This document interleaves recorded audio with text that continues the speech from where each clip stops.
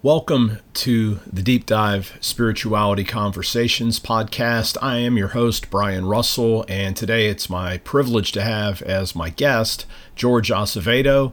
George was the lead pastor at Grace Church in southwestern Florida, a multi-site congregation where he's been serving for 27 years, and he's begun a new career calling around coaching, writing, and speaking. George has already co-authored or authored 7 books. We're going to speak about his latest book, Everybody Needs Some Cave Time, Meeting God in Dark Places. You're going to find this conversation powerful. You're going to get to see George's heart. George loves Jesus and his church. George was touched by the grace of God at 17, and he was never the same. He was rescued from a life of addictions, and his greatest delight has been connecting people to Jesus and the church. He's a family man. He and his wife, Cheryl, have children and grandchildren, and you're going to find this conversation profoundly helpful. I can also say that George has won several awards for his evangelistic work, and a big part of his ministry has been recovery ministry. And so as we talk about his latest book, Everybody Needs Some Cave Time, we'll also weave in and out about conversations about the power of 12 steps, recovery. We'll hear some of George's heart about next steps and about transitions in ministry. You're going to find this conversation helpful. I know I did personally, and I can't wait to share the interview with you. Now, before we jump directly to the interview, let me mention a few housekeeping items. If you enjoy this podcast, would you please share it with a friend, consider subscribing, and even leaving a review wherever you find it. And also, for those of you who may be interested in centering prayer, I do want to invite you to sign up for my Centering Prayer email list. I send out 1 or a maximum of 2 emails a month, usually just letting you know about the free virtual centering prayer gathering that I host with my friend Rich Lewis on the 3rd Saturdays of most months. And I also try to put some tips in there about how you can deepen your own experience with centering prayer. Also, if you'd like to get in touch with me about coaching, find out more about my speaking or my books that I've written, you can check out my site, brianrussellphd.com. Let's jump into this conversation with Jorge Acevedo. Hi, George. Welcome to the podcast. Thanks so much for being my guest today. It's good to be with you, Brian.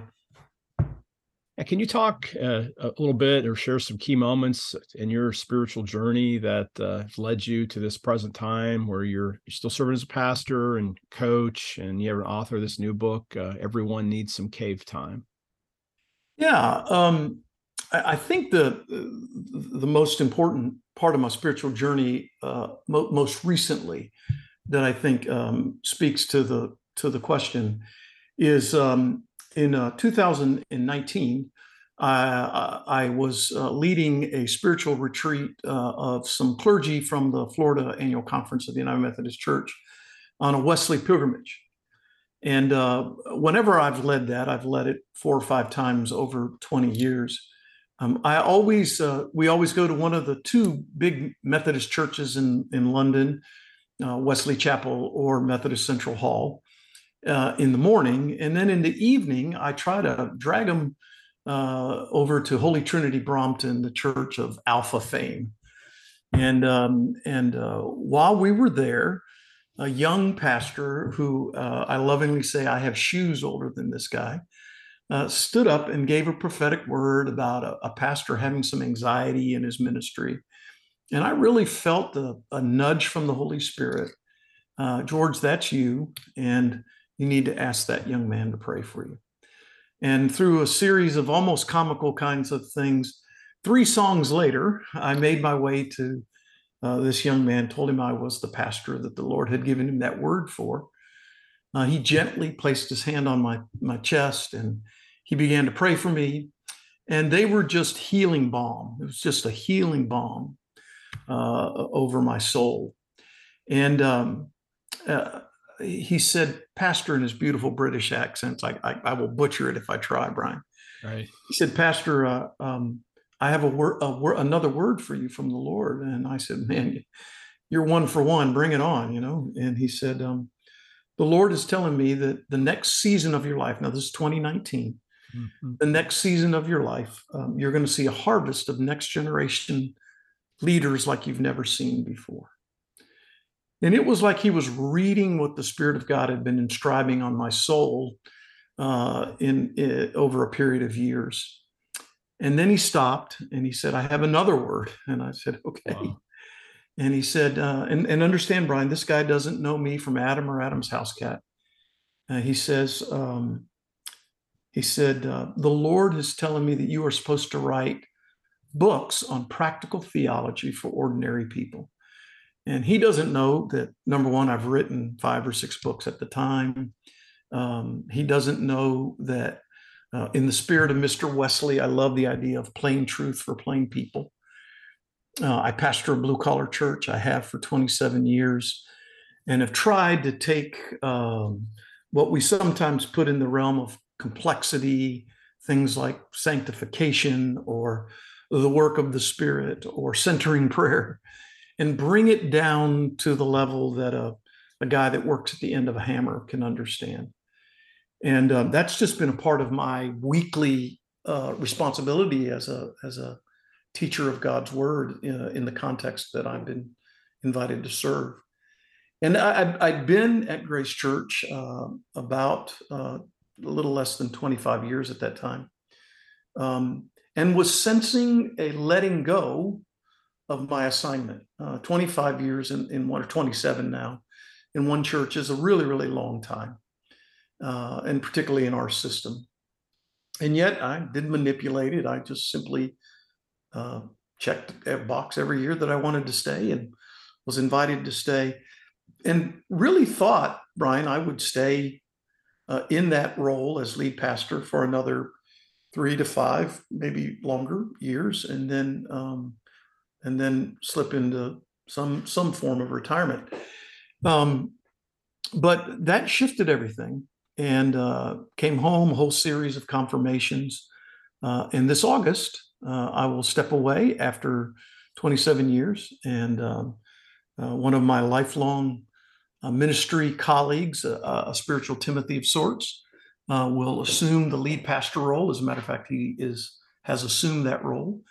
And I'm kind of sitting in the second and third chair, just kind of helping us during this season of transition with several sites. We have 3 campuses and several other kinds of offsite ministries, fresh expressions of church ministry. So I'll be stepping into a ministry of coaching pastors, thus the next generation of leaders. I'll be writing more books. Had a new one just come out this past January. And then I'll make myself available to speak at churches and conferences, seminaries. And I hope to even be teaching a little bit in some seminaries. So, yeah. No, it's so exciting. And it really is. I love how you're stepping out and really in faith and these new pieces. Let me just ask 2 follow-up questions before we start talking about your book. Sure. First thing that I really loved, and it's been a personal thing for me too. I grew up working class. I was really the first person to go to college in my family, and I used to think that put me somehow. I always didn't speak as well when I was around my really well-oiled friends and stuff. Even when I was going to graduate school, I had people in Ivy League and had all the way through. And here I was from the University of Akron, and I always felt kind of like less than. But then over the time, I realized I can talk to normal people, and that's been kind of my thing. And I even get told sometimes I don't write academic books, and I always write, well, thank you, because I always consider myself a translator. So like, what have you found that's helped you? I mean, again, because you're not like watering it down, you're just speaking people's language, which I would call that incarnational. Like, what's helped you to both speak really clearly so that you can reach the people that are in front of you, as well as, in your writing, to have a style that brings the deep things of God into everybody's life? I don't think that we have to assume that academic means difficult. And I don't think we have to assume that speaking to the common means simplistic. Simple is simple, not simplistic. Yes. And so, as a matter of fact, I would argue that it takes a little more intellectual horsepower to make something simple. And if you can say it in a way that communicates to the common person, I think part of it is my dad was a sergeant in the Air Force. My mother was an elementary school teacher. And so they were hardworking, blue collar, middle America folk, and so it's just always been a part of. I thank a high school Mr. Atkinson, the high school grammar teacher, who I hated with a passion, but who taught me how to write, and he taught me how to write very simply. So it really I think it takes a little bit more work. I would argue to chip away, to wordsmith again and again and again, to get to a space where folk can connect with it. So, Do you have any advice for aspiring writers? I mean, there's a lot of pastors that I know are writing books that listen. I mean, just as even like with editing, because I mean, I like how you said that when you say chip away, but do you like try to go, and I maybe again, I'm a professor, so I have to be asked these technical questions. Yeah. But do you have like a word count? I mean, do you like try to write short sentences? Do you have anything that just, or do you just kind of go by feel and you just kind of figured it out? I'm just trying to back work your method a little bit that might help some others. But my most recent editor said that I'm guilty of a lot of orality. And I don't necessarily think that's a bad thing. I think we often read like we hear, not like we think we want to hear. And I believe in good grammar. My mother had a master's degree in grammar, and to this day, if I use a double negative, I will get a phone call on Sunday afternoon from my mother. So I'm not trying to short sell us on that. I would say for me, we all write very differently. For me, the blinking cursor, it takes me a lot of time to get to the blinking cursor. So I'll have books spread out and tabs, and then it's almost like the muse hits me and I just type. And often I'm 80 to 90% there round one. But I think it's because of the prep work on the front end. I'm not doing the research while I'm trying to do it. I've done the research. I've tried to let it percolate for a little bit. I've thought on it. I've prayed on it. And then I sit down to the blinking cursor and start my writing. So, yeah. That's good. So just one more question on that. So you when you write, sounds like you're kind of plan, and you sort of have an outline, whether you write it out or not, you're kind of filling it in versus just figuring out what you want to say on the fly. I think that's what I just heard you say. Yes, I'm what my wife is a special needs teacher. I'm a concrete sequential kind of person. My favorite kind of professors at Asbury were the ones who taught 1A, B, C, 2A, B, C, that I could easily take notes. The professors that were around the mulberry bush, I sometimes struggled with kind of following where they were going. So I am concrete sequential. I guess they call that left brain is up against right brain, a little more in the way I think about things. And so logic matters to me. It does matter to me. That the logic is good, that the scholarship is sound. Yeah, it's been quite a journey, and I'm still on it, Ryan. I really very much still on it. So. No, thank you. I love letting people under the hood a little bit, because like a lot of people want to write a book, and you actually have, and I love picking authors' brains. And again, you just peaked again the whole thing about plain truth for plain folks. That's one of my favorite quotes from Wesley, and I always try to remember that. So just thanks for sharing a little bit about your method. So appreciate that. Yeah, well, let's jump into your latest book. Everybody Needs Some Cave Time: Meeting God in Dark Places. Let's just start with a metaphor. I mean, you found this great metaphor, cave time. So like, where does that come from? Yeah. So one of the things, one of the regimens that came to my life in 2002 was after I spent a week in Hawaii, mentoring or following behind Dr. Wayne Cordero, a pastor of New Hope Christian Fellowship there, an amazing church planter, um, uh, brilliant mind, and a motivator, just remarkable leader.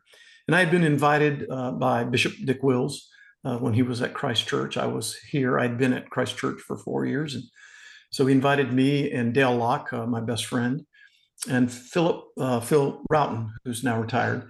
And we went to Hawaii to spend a week shadowing Wayne. And he asked us to go and spend every morning at 6 o'clock at Starbucks with him. And he walked us through a way of reading some of the Old and some of the New Testament every day, and asking the Holy Spirit to speak to us. His contention is that the highest form of prayer is listening to God. And so we would read from the Old and New Testament and invite the Holy Spirit to highlight something. And then we would write out what he calls SOAP, scripture, observation, application, and prayer. And that just became a rhythm. I came home and taught it to our people as a fresh way of daily Bible engagement. The American Bible Society, as well as the Reveal study of a decade or so ago, seem to all indicate that the greatest indicator that we could find of a person's growth in Christ was their daily engagement with Scripture, and their capacity to engage in a healthy way with God's Word. And so out of that regimen, we read through the Old Testament once and the New Testament twice. Out of that regimen over decades, and now this is something that doesn't happen in year 1, 2, 3, 4, 5 even, I just began to see this pattern of these caves being very real caves, but were also metaphorical in nature to our human experience. And these biblical characters would be in these caves, and they became opportunities, kairos moments, if you will, to experience and find God and to be found by God.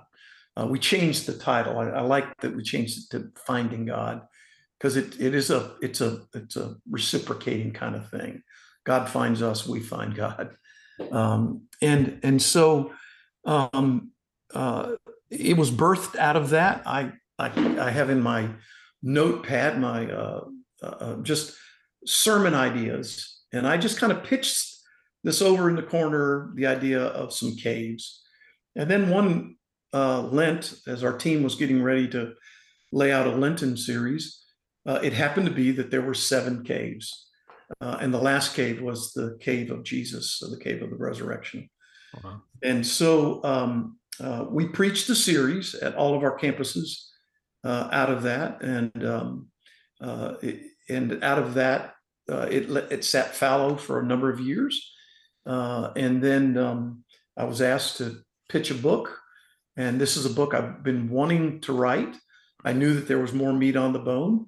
So I was able to use the skeleton of the sermon series and then really add to that more research and more writing. And so the book was birthed out of that.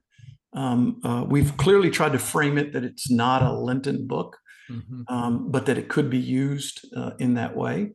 I have several friends across the country that are using it right now as a part of their Lenten series. They began a few days ago. So. No, I love the whole frame and the caves. And for those who haven't picked up the book yet, you have the chapters. So you have different Bible character, and then you essentially have anger, fear, depression, temptation, grief, hopelessness, and resurrection. Unpacking there. So talk a little bit about I mean obviously you got that out of the biblical text, but how have you seen those 7 realities in your ministry that you've had, and not necessarily personally, but Yeah. yeah. Well, that what is it? The old saying, that which is most personal is most universal, I believe, is an old saying. If you And got the guts to face it, at least, right? yeah, yeah. So one of the things, Brian, that I wasn't raised in the church, and so I don't really know where the boundaries are. And so I've never really been afraid of sharing my stuff. Mm-hmm. It's just made sense to me, when you're a pagan and you're using drugs and alcohol and sex to tame the savage beast, and then you're ravished by the grace and mercy of God. You bring this kind of rawness to your life and ministry. My fear is that 40 plus years later, I've been church broke and tamed.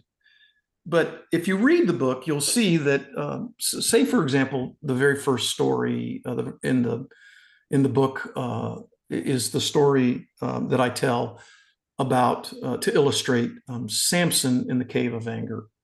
And we know that he had a pretty bad anger problem, killing whole villages. Yeah. Guy needed some therapy, and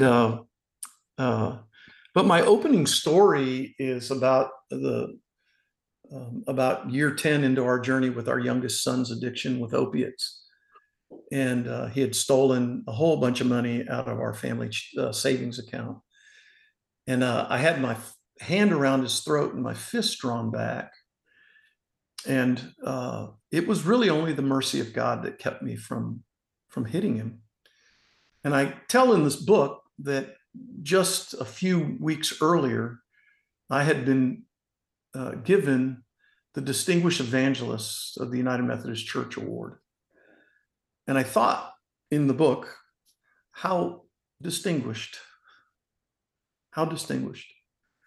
And every one of us knows, whether it's as blatant as having your one hand around your son's throat with your fist drawn back, or whether it's wanting to do it in your head and your heart and you just don't, or whether it's we use our words to communicate our anger, or whether it's we use our lack of presence to communicate our rage. We all know that cave. We've all sat in it. Mm-hmm. And so there's a commonness to our journey in all of these caves. David in the cave of fear, the cave of Adullam, probably my favorite cave. The cave of Adullam, here he is with men who are in debt, discontented, and he's on the run. And how bad does it have to be? How bad does the fear have to be that you run back to the people of the giant that you just killed? That you think it's better to go to Gath, the people of Goliath, than it is to stay in Israel with Saul. But that's how bad, and our fear will drive us to do remarkable things. And he does this little crazy man act. And from there, he goes to the cave. And yet, I did not know this, that it's argued that from the caves of Adullam, he would look out over the very field where he had killed the giant. And that very often in our life, our greatest fears, if we'll look, we'll see that there's been a place where God met us in our fear, but yesterday's miracle is not enough for today's challenge. And I think those kinds of principles just help people, Brian, because my experience has been that I am my worst critic. I'm my worst bully when I'm angry, mm-hmm. when I'm depressed, when I'm, when I'm hopeless. When I'm lost in grief. I can self-bully with the best of them. And so what I hope and pray that the book will do, it'll help people journey into these caves. For some, it'll be a preemptive kind of thing, to kind of build some capacity for when the next time fear comes knocking at their door. Because again, you and I both know it's not an if, it's just a when. Or it'll be a prescriptive thing. It'll be something I'm in the middle of right now.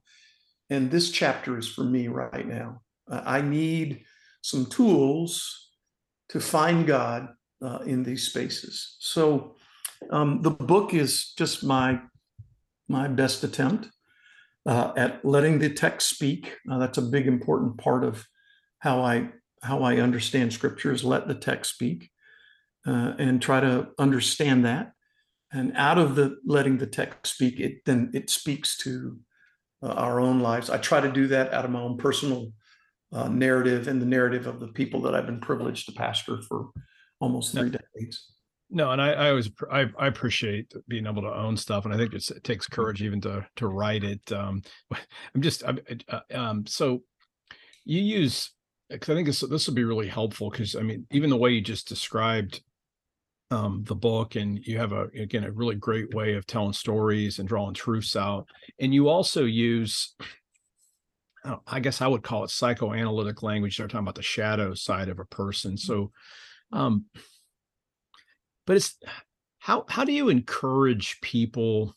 Because I mean, your book's very inviting, but at the same time, if it's inviting you to really take a look at your inner working there too. It's a primer. It's just a primer. Yeah. No, and I love that. And it's like, I've been on a journey, and I feel like I've looked on the inside quite a bit and saw both beautiful things and scary things, just to be honest, and don't hide any of that stuff. But how does a person know when they're ready to actually go really deep into themselves? Does it take a crisis? You told your own story, and I had my really difficult divorce and recovery. Or is there a way to preempt some of that? Because you did use preemptive kind of in your language. Yeah.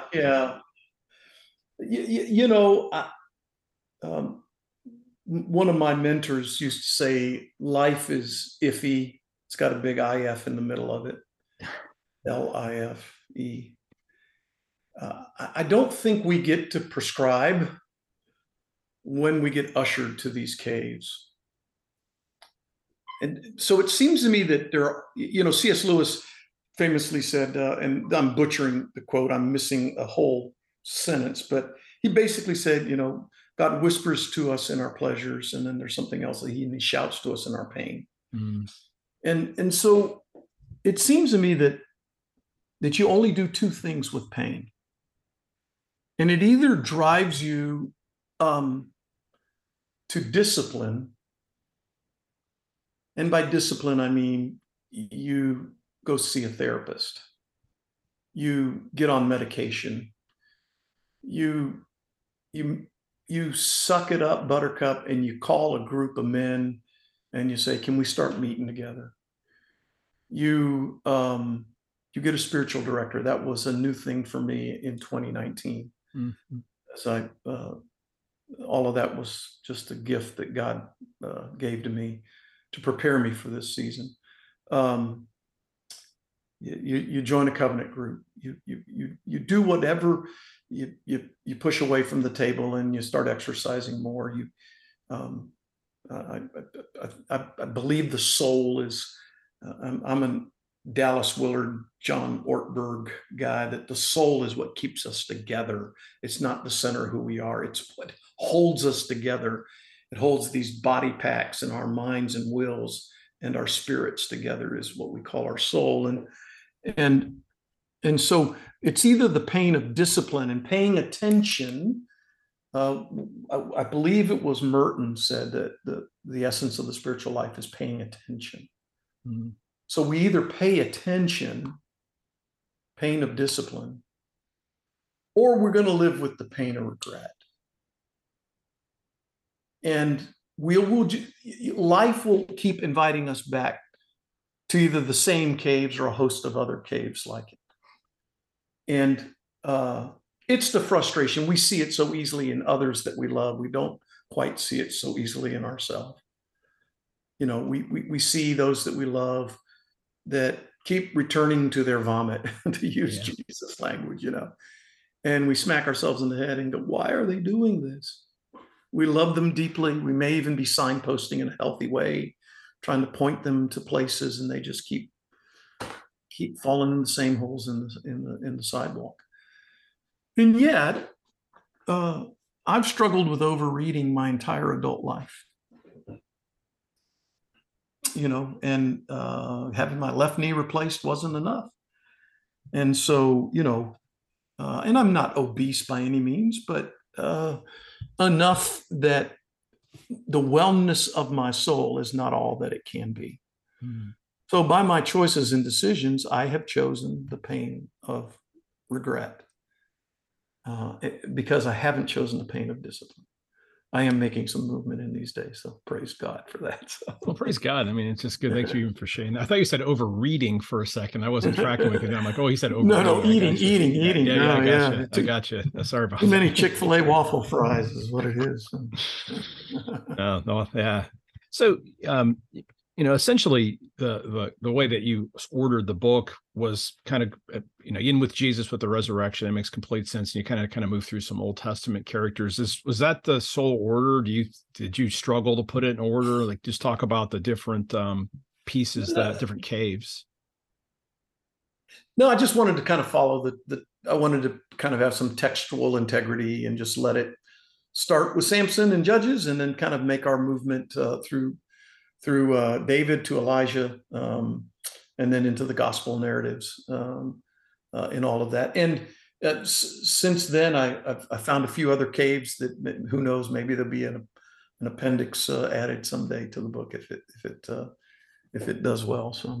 No, I love it. I mean, that's why the metaphor, one of the beautiful things about a good book is you just have you picked a great metaphor, because it just like you read it like, wow, that's so good. So yeah, I was curious about the ordering. I mean, I knew that it looked like it was canonical essentially, but it does give it an interesting read when the first one's anger.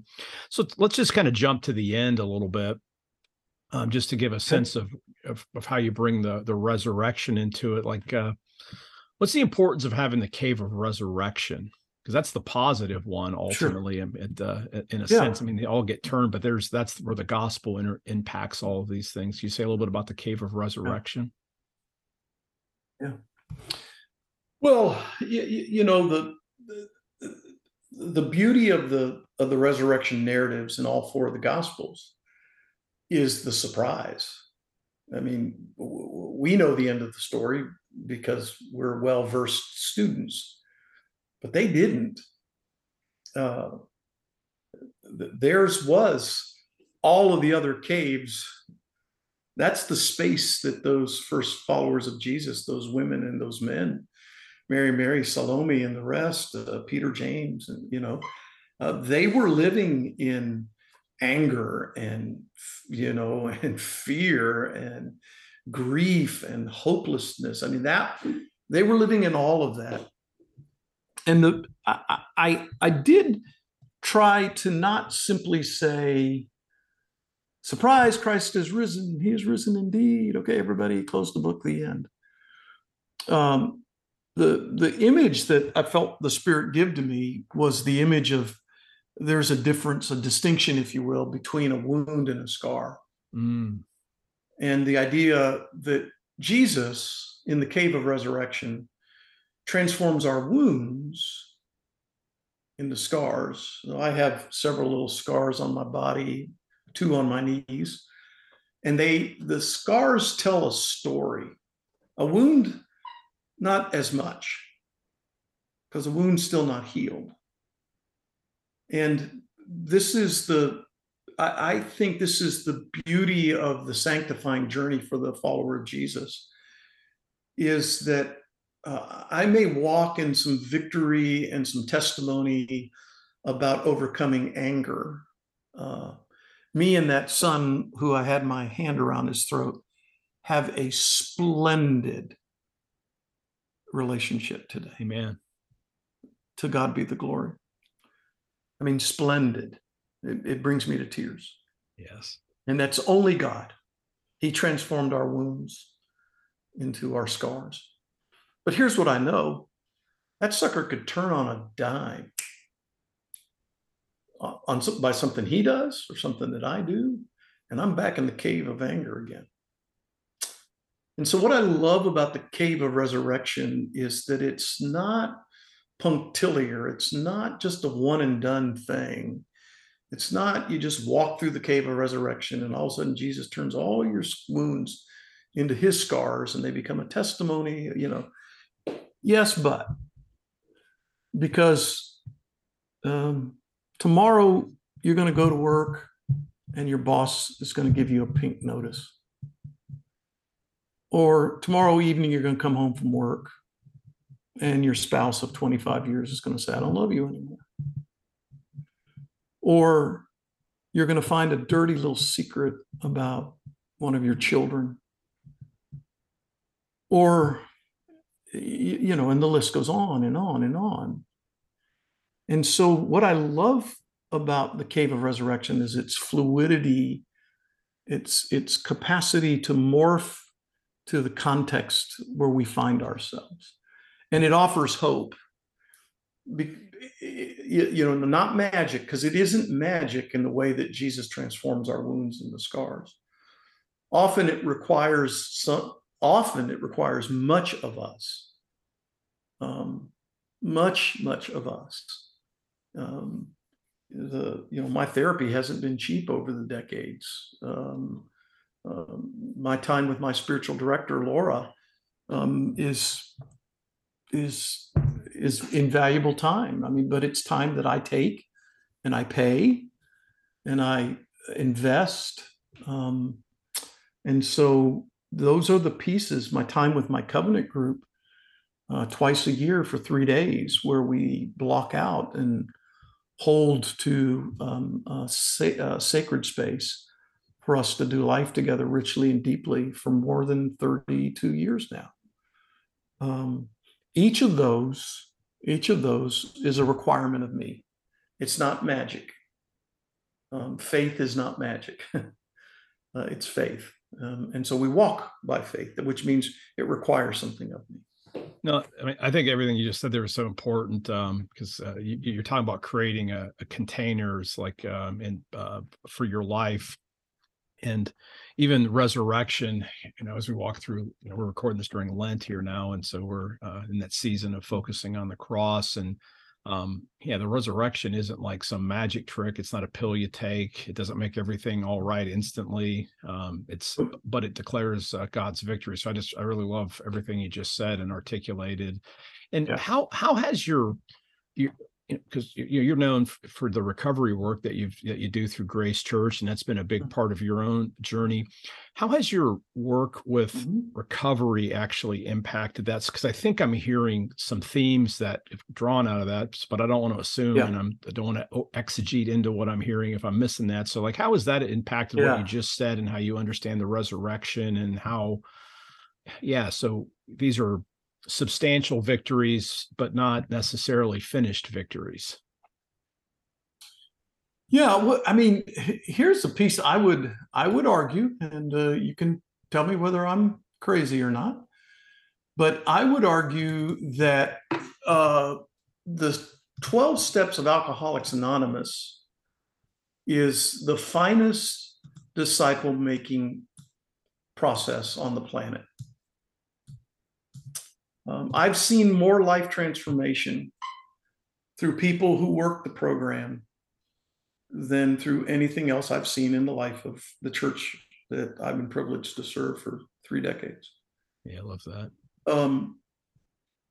And this may be oversimplifying it, so give me some grace here, Brian, but I think I'm right on this. Steps 1, 2, and 3, admitted I'm powerless, acknowledge that God can fix me, and then humbly surrender, gets me right with God. It gets me on the path to being right with God. And then doing a spiritual inventory, sharing it with God, myself, and others. And then doing the work of naming my defects of character and then asking God to remove them. Gets me on the path to being right with myself, my own inner world, to dealing with the guilt, the shame, the remorse, all of that sort of stuff that's a part of that. And then steps 8 and 9, where I make the list of those that I've harmed and be willing to make amends, and then actually do the amends in step 9, 8 and 9, puts me on the path to being right with others. So I've gotten right with God. I mean, I argue that evangelical Christianity has gotten the order wrong. It's the joy choir, Jesus, others, and then yourself, but you never have anything left over for yourself. It's Jesus, yourself, and then others. And the order matters. And the 12 steps gets it right. I get right with God. I deal with the garbage on the inside of me. And then I have some capacity to look those that I've harmed in the eye and seek amends. And then the rest of the steps, it seemed to me, are those ongoing steps that keep me right with God and myself and others.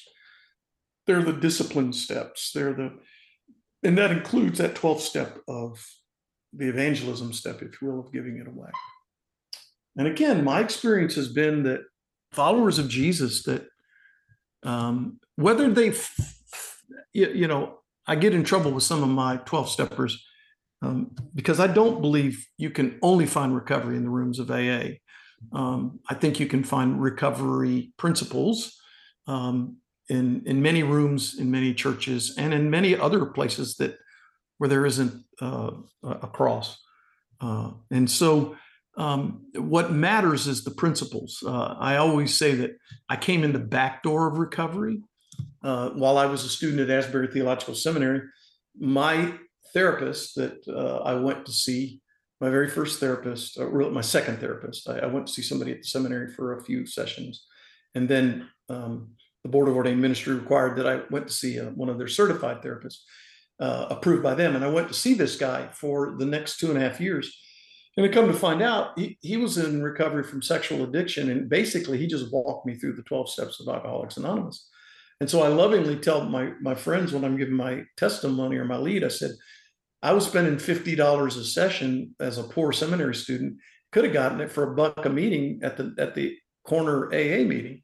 So I'm a big believer in AA and the steps of AA, but it's a path that the founders beautifully mined out of the pages of the New Testament, and particularly the Sermon on the Mount. And so I find it to be profoundly holistic, profoundly sanctifying in its breadth and depth, and yet simple. There's not one of the steps that any human with some basic capacities, we know that there are some that their agency is diminished by choices of their own or others. Mm-hmm. But in general, my experience is that most of us have enough personal agency to engage in these steps, and that there's not one of them that you look at and go, they're asking me to chop off my right arm. No, they're not. No, they're not. They're saying, have the courage. My observation, doing recovery ministries for 23 years here at Grace Church, is that a lot of people do what we call the 1, 2, 3 step shuffle. They like getting right with God, and so they're always down at the altar praying. But they won't get in the therapist's office, or they won't get a sponsor to help them work through the 4th step. And they're as sick as their secrets, because we're only as sick as our secrets. And so recovery doesn't it doesn't allow you to hide. I was interviewed a decade or so ago about our recovery ministry, and they said, so what percentage of your people that work the steps don't relapse? I said 100%. She said, whoa. I said, no, what was the question? What percentage of people that work the steps don't relapse? And the answer to that is 100%. Because if you work the steps, program works. That's remarkable. That's good. So connecting that back to your book, um, and I haven't been able to finish the whole book. So you made a quote of this. One of my favorite quotes is, "The cave you're afraid to enter holds the treasure that you keep." I don't know if that showed up in your book. That's from Joseph Campbell. No, but yeah. So brother to a dragon. Yeah. No, I love that idea. Yeah. Yeah. So so you have that. So you have cave. So it's like, it'd be easy. Like, I'm trying to think, I could probably read, I'm just looking at everybody will read The Cave of Resurrection, because that's what we all want. And always, of course, I'll read the one that, but what does it take, which you found, and you've had the privilege of working with all kinds of folks that have owned their stuff and done the work. What does it really take to have the guts to name the cave that you're actually struggling in? And then, like, let's just say they have your book, and like, let's just say that, let's just say I'm really fearful, or whatever is the name, the second cave you have in the book. Like, what's it take to actually name it, own it? Yeah. Sit in the cave for a while, and then God bring us back out. Yeah. Yeah, I mean, one of the things that I try to make clear, particularly towards the end of the book, is that this is not a one and done process. This is life is messier than that. It's ebbs and flows, and moments of profound victory, and then moments of utter defeat. One of my favorite lines I think it's Rocky 2. When Clubber Lang is interviewed and they ask him his prediction for the fight, and he leans way in and he goes, "Pain." That's a great movie. Not a great movie. And I do think, Brian, I do think C.S. Lewis had it right. It is pain that ushers us to the cave. Now, we can deny the pain, we can anesthetize the pain, we can try to dodge the pain. But I do think eventually, one of the things that I love, the matter of factness, particularly about drugs and alcohol when it comes to recovery. And so when we're doing these interventions, and the interventionist says, your life only leads to one of three places. It either leads to the rooms of recovery, to the jail, or to the morgue. It's the only place it leads to. And I've seen that to be true. I tell the story of a dear friend who was lost in the cave of fear. And I would take him to meetings, and he'd have spurts of sobriety followed by weeks and months of addictions. And we found his dead body in a warehouse. Mm-hmm. And he had everything: a beautiful wife, a beautiful daughter. He had more money than he knew what to do with, a great business, dear friends that loved him. And last time I saw him, he walked into my house and he screamed and cursed me, and then ran off. And then a few weeks later, we found him dead. And rooms of recovery, the jail, or the morgue. And sadly, he chose the morgue. And so there is a urgency about this, and there isn't enough simply say a prayer to get out of this thing. I believe in prayer. I read everything that you write about prayer, Brian. It's not that at all. It's saying that there have to be, you use the word containers, that become a rhythm of our lives. I love that Dallas Willard phrase that where he says grace is not opposed to effort, it's opposed to earning. And it's that effort side. Because a lot of people want Jesus to be magic. And he's not magic. He's just not magic. I just returned from Israel a few days ago, and walking around Tiberias and Capernaum and in the desert and even the streets of Jerusalem, Jesus walked with ordinary people through the ordinary stuff of life. Mm-hmm. And he still does. He really, really still does.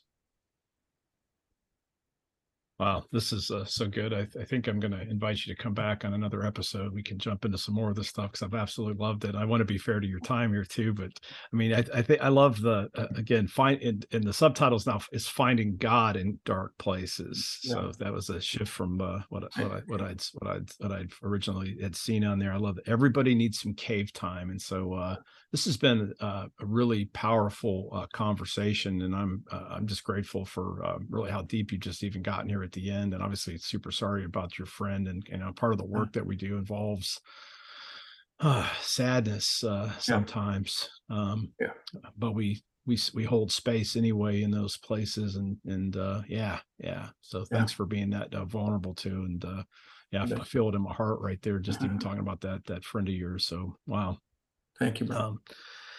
Let me just ask a couple kind of closing questions, because I think we've whetted everybody's appetite, because everybody does need cave time, and the good news is you can find God in those spaces.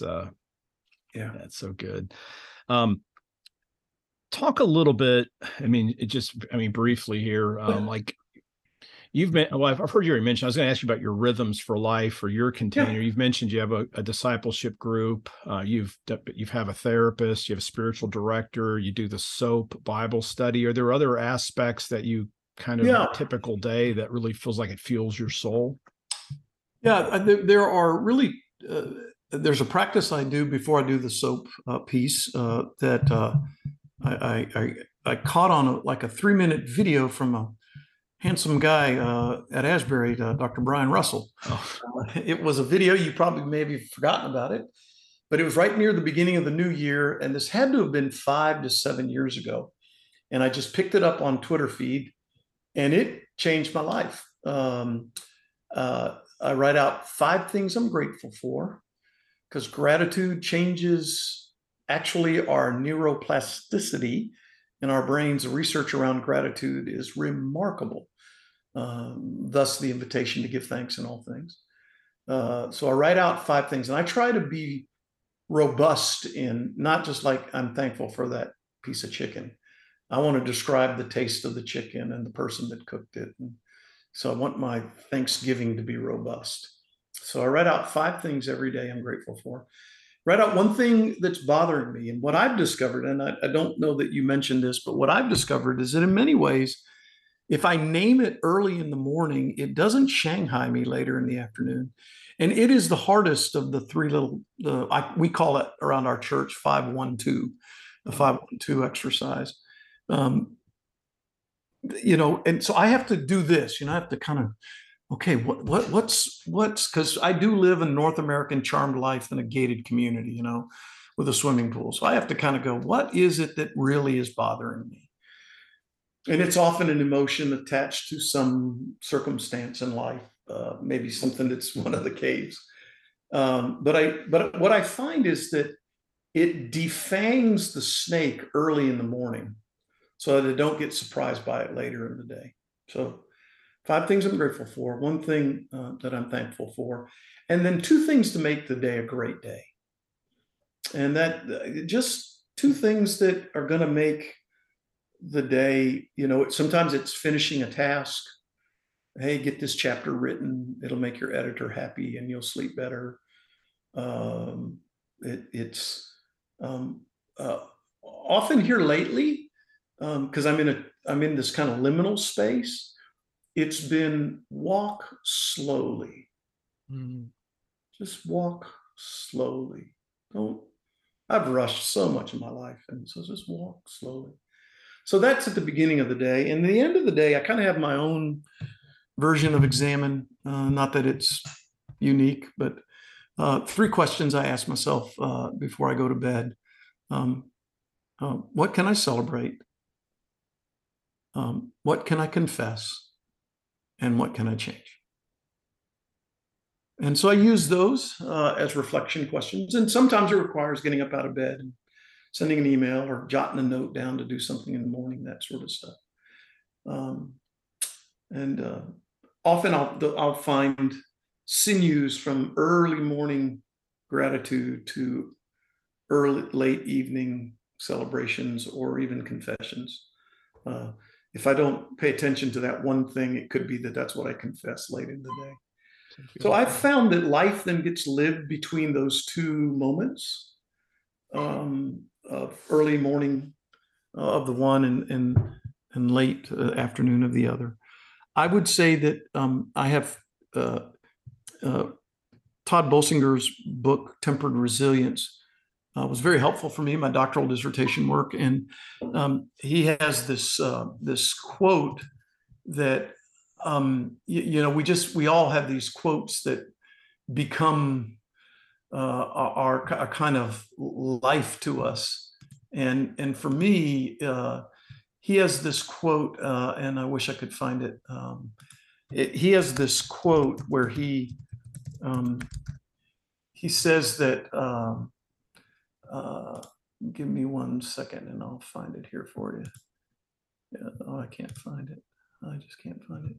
But he says to live our lives as spiritual leaders without the ongoing input from spiritual directors, mentors, coaches, therapists, and he has a fifth one he names. He calls it leadership malpractice. It's good. And one of my journeys, Brian, I think you would appreciate this, is I used to read 5 leadership books for every one inner world book. And now I read 10 inner world books for every one leadership book that I read. But I still believe leadership matters. And I know that for me, I have a leadership coach that helps me get better at the art of leading. I have a spiritual director that helps me in my walk with God and my experience and encounter with God. She and we've spent over a year in this journey of diminishment. And what does it mean to move from being a spiritual leader to a spiritual sage? And it's a journey that I'm on. It's something I want to write about. I know that's a question that you had asked. I want to write about the journey. I think Richard Rohr is right. If we listen to our soul, we spend the first half of our life building the cup and filling it. And if we listen, we empty it. And I just see so many who do what we do, who handle the holy things their entire life, and they can never put it down. And yet Leviticus said you could only serve in the inner court handling the holy things, where they did the sacrifices in the inner court from 25 to 50. And could it be that they knew that the soul could only manage 25 years of holding the holy things? And then after a while, you can't self-differentiate between yourself and the holy things. There's something there, my friend. And that's what I want to write about, is how do we self-differentiate between ourselves in this last journey of our ministry? Because you and I can name in our tribe mostly men who have a hard time letting go of the holy things. Wow. And so I think it's a kenosis journey. It's a hupotasso journey. It's a self-emptying journey. So So spiritual director, a therapist, is on redial. I'm not seeing her right this moment, but I will engage with her the closer I get to retirement date. Because I do know, as much as I think I'm self-differentiated from the church, my tears tell me that at times I'm not as self-differentiated as I think. So, yeah, I love it. One of my convictions I came to a long time ago is I either have a coach that I meet with monthly, or I have a therapist, and sometimes I actually have both. And so that's been just a wonderful discipline. That was awesome. And I think I heard people are interested in that Richard Rohr book. That's Falling Upwards. I think that's the book that you're kind of describing. That's one of my favorite books also. So I'll put the Bolsinger book and the Rohr book in there. If you were going to pick, and this is the impossible question since you read so much, but if you're just going to pick 2 or 3 books outside of the Bible that come to mind as just being really helpful for you spiritually over the course of your life, or maybe it's even recently, what would a couple of titles be? Yeah, I did thought about this because you sent that to me ahead of time. A Work of Heart by Reggie McNeil, and How God Shapes the Hearts of Spiritual Leaders. It is a go-to. I was reading it in Israel, and I need to get back to it. I love the soul keeping with the videos from Ortberg. It's 101 of the soul, but I love it. I'm really reading a lot of early desert fathers and mothers right now, and Nouwen. I'm reading a lot of Nouwen. Now, don't tell anybody. I'm not becoming a contemplative, but I'm way too activistic for that. But I'm becoming a contemplative informed activist, where there was not any informing of my activism for so much of my years in the inner court, and I don't have regret about it. I think it's the journey. Yeah. It's the journey. But I am one of the mantras that I try to live by is I follow a rabbi who changed the world at 3 miles an hour. So, amen. So.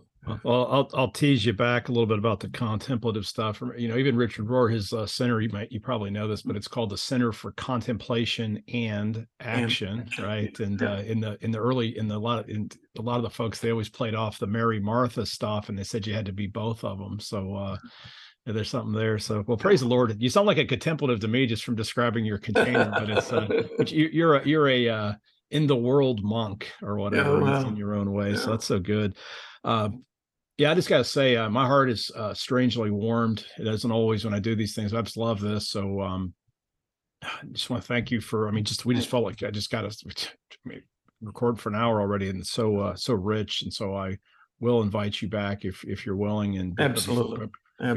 Before you go, well, tell folks where they can find your book, where they can find out about you. And if you're already doing some coaching, talk about how folks, because it's like, geez, I feel like signing up, but so I'm sure somebody's listening. It's like, I'd love to work with this guy. So if you're doing that already, share a little bit about how folks can connect with you.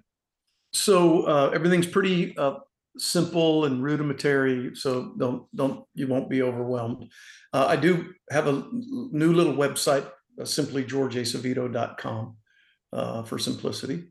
And in it, there's a space where folks can apply, because I can't do everybody, for a monthly coaching, that sort of deal. And I'm working through Spiritual Leadership Incorporated so that I have accountability and all those kinds of pieces, and I'm not just out there by myself.